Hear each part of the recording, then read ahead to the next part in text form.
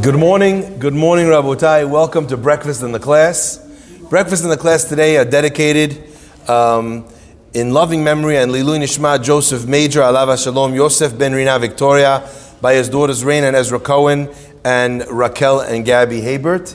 Breakfast in the Class is also dedicated in loving memory and Lilui Nishmat Selim Ben Victoria, Alav Shalom, by his grandchildren. The week of Cold Brew is dedicated in loving memory and Lilui Nishmat Ezra Ben Nisa, Alav Shalom, sponsored by his grandson Sonny Nakin. As well in loving memory and Lilui Nishmat Angela Shohed, Angel Bat Lulu, by Mike Zimmern and the security team. And finally, our beautiful Simcha for this morning, sponsored by Stephen Jamal, dedicated in honor of his wife Celia and in celebration on the birth of their daughter Gloria. Mazal Tov and Mabruk. You should only see Nahat and wonderful things from Mazal Ben Bat Silha. Okay, let's take a look at this very, very interesting pasuk. I'm going to start with what seems to be a lengthy exposition on the technical terminology of the pasuk, and hopefully we'll see afterwards in just a second why that's something that is important and should be important to all of us in our daily outlook. The pasuk in the second parasha of our joint parasha begins. It says, Ele mas'eh b'nei Israel, these are the travelings of the Jewish people, asher yaseu me'eretz Mitzrayim, that left the land of Egypt, l'sivotam, they left in all their masses, biyad Moshe v'Aaron. V'chtov Moshe, but when Moshe recorded all of their travelings, v'chtov Moshe et mosa'ehem lemas'ehem, he recorded all of their going outs, lemas'ehem, to their journeys. Al pi Amonai, according to Hashem, ve'ele mas'ehem lemotza'ehem. So these, it sounds like a little bit of a alliteration, a palindrome. You know, the words all sound the same. Mas'ehem, motza'ehem. Motza'ehem means when they were taken out from a place, when they had to leave a specific place that they found themselves in. Mas'ehem means the journey, the traveling that they took, the routes that they took from one place to get to another. But it's interesting because we have three times when we use these two words in conjunction. The first one is, these are the Mas'eh b'nei Israel, these are the travelings of the Jewish people, asher yatzeu. So first the travel, the journey, and then asher yatzeu, the fact that they left a specific place. Moshe writes it down, and here the order is reversed. Vayichtov Moshe et motza'ehem, their leavings, the takings out, lemas'ehem, to their journeys. And then the pasuk seemingly reverts and says, ve'ele mas'ehem lemotza'ehem, and these are their journeys to their going outs. Why does it matter that we switch the order? And why is the order of these two words not consistent? And our rabbis share with us something unbelievable. And they explain that when we look at our lives unfolding throughout the various stories that happen to us, the good things, the bad things, most often we look at the various elements of the journey of life and we think, I traveled here, I went here, I did this, I left this place, I left that place. But when God looks at the trajectory and on the roadmap of our life, He sees it in a very different way. And let me explain for 1 second what this concept means. For us, we think we journey somewhere, and then because we journeyed somewhere, we left a place. But actually, if someone was to look at it from God's perspective, they'd see something completely different. And let me illustrate this idea with a beautiful story. There was a man who unfortunately had difficulty in his business, and as time went on, he needed to be able to have cash flow, to be able to run a business. One of the most crucial things to a business's success is cash flow. You need to be able to output money before you've earned that money, buy the goods before you can sell them, lay out the money for the building before you can collect the rent. So the liquidity of a business and its cash flow is often the nature of the success in various industries. So there's a fellow, he unfortunately comes on hard times and he realizes he needs to take out a loan in order to be able to survive. Doesn't want to borrow money, but unfortunately sometimes in life, that's what it comes down to. So he goes to a local Jewish loan society. He gets someone to sign on his behalf, guarantors, and they lend him $50,000. The condition of the loan society is, we need to be able to bring money in order to have a loan society. You can't give out all your money. You need to have money always in the pot. So they said to him, look, we need head checks from you for, if you're going to pay back $1,000 a month or $1,000 a week, whatever it might be, we need head checks so that we have the guarantee that we'll be able to. The guy says, listen, let's make a deal. Do me a favor. I'm going to give you the head checks. He says, but every week, but before the end of the week, he says, Be'ezrat Hashem, I'll be here. Maximum 1 day late, 2 days late, but the money will be you. I'll come and I'll pay you in cash. Please don't cash the checks.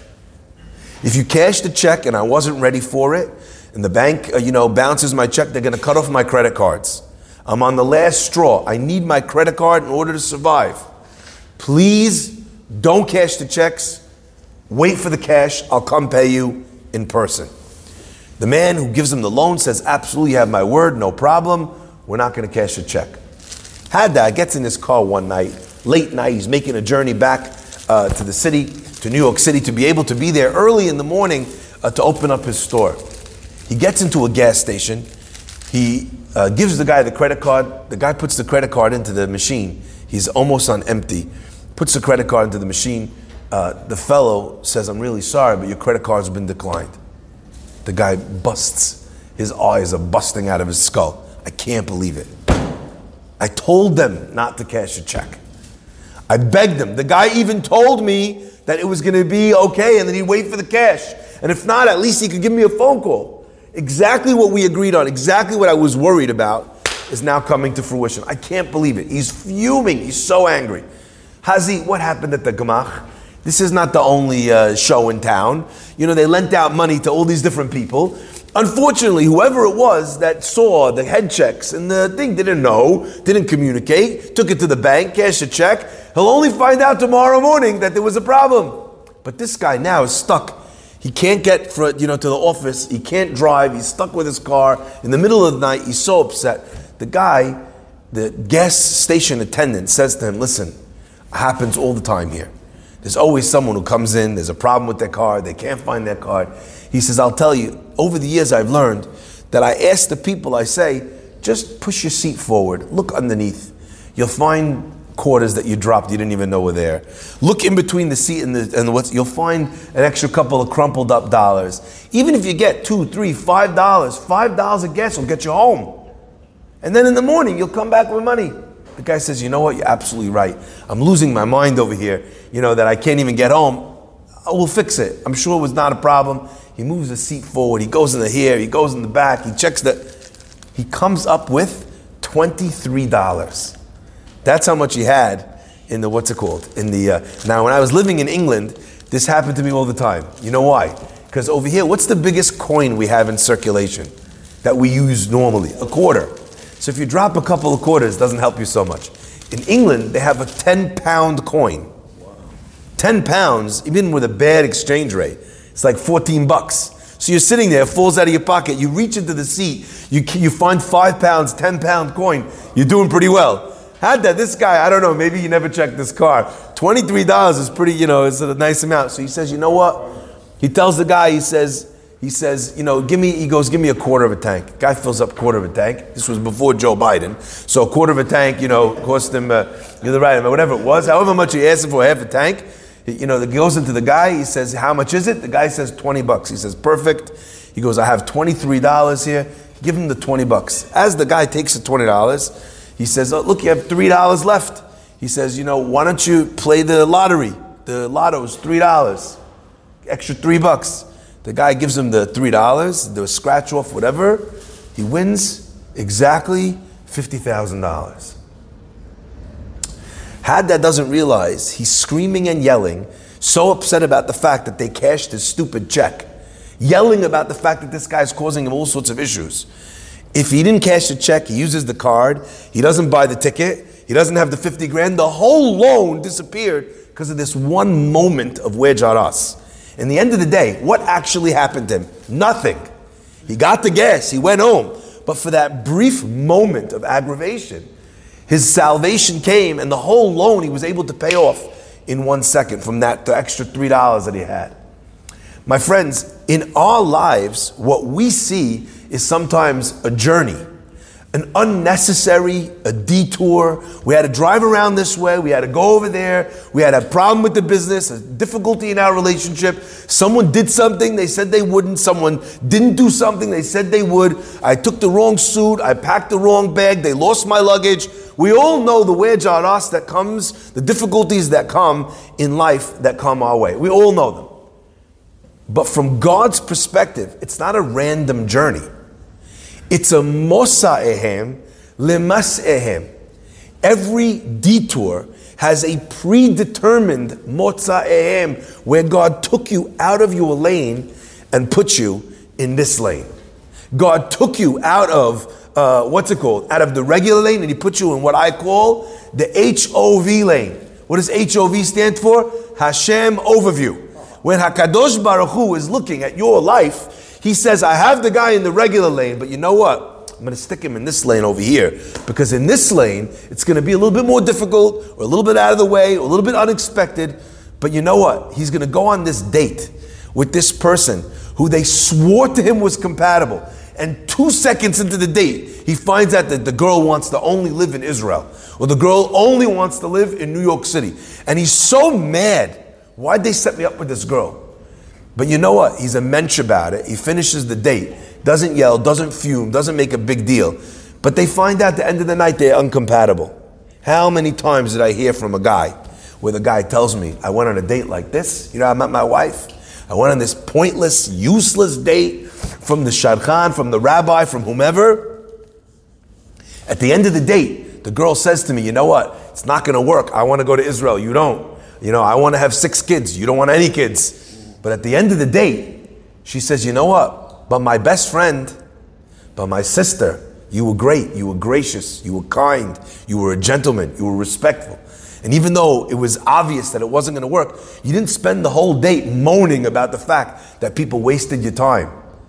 All the time, Borei Olam takes us out of our lane and puts us in the lane that we need to be in.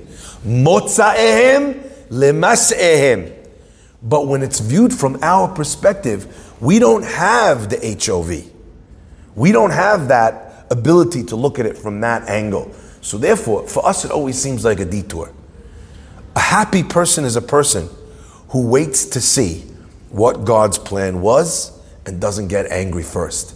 So the pasuk starts off and says, Ele mas'eh b'nei Israel. You want to know the Jewish people, what it looked like to them? Mas'eh. It was a journey.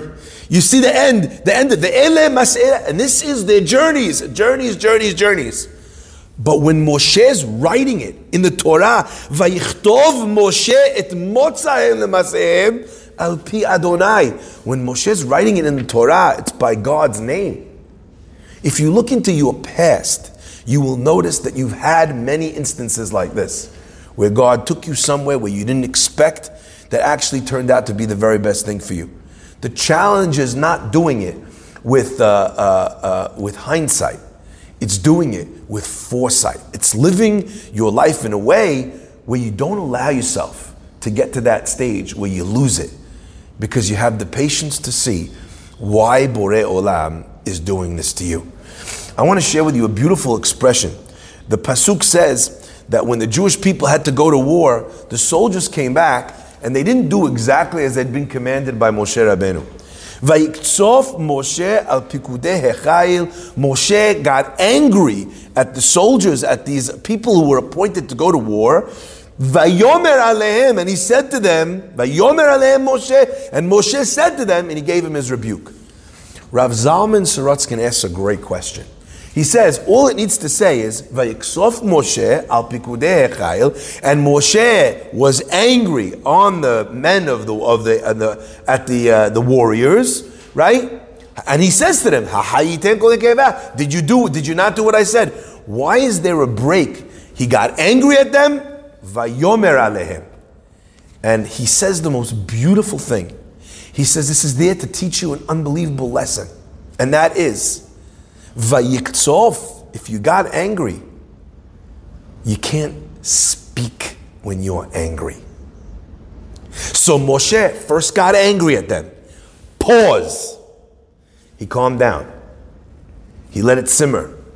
He relaxed. And once he was out of that state of anger, then Vayomer Alehem. And it always struck me that if Moshe is angry, which expression of speech should we have chose? Vayomer, which is a soft expression of speech, or Vayidaber, which means a harsh form of speech. It should have said Vayidaber. The pasuk is telling us no, that Moshe waited those extra that time that it took in order for him to calm down. Now I want to share with you, this is such a beautiful concept. There used to be a rabbi who gave advice to married couples, and someone came to him right after their wedding and he says, I have a very special bottle of water for you.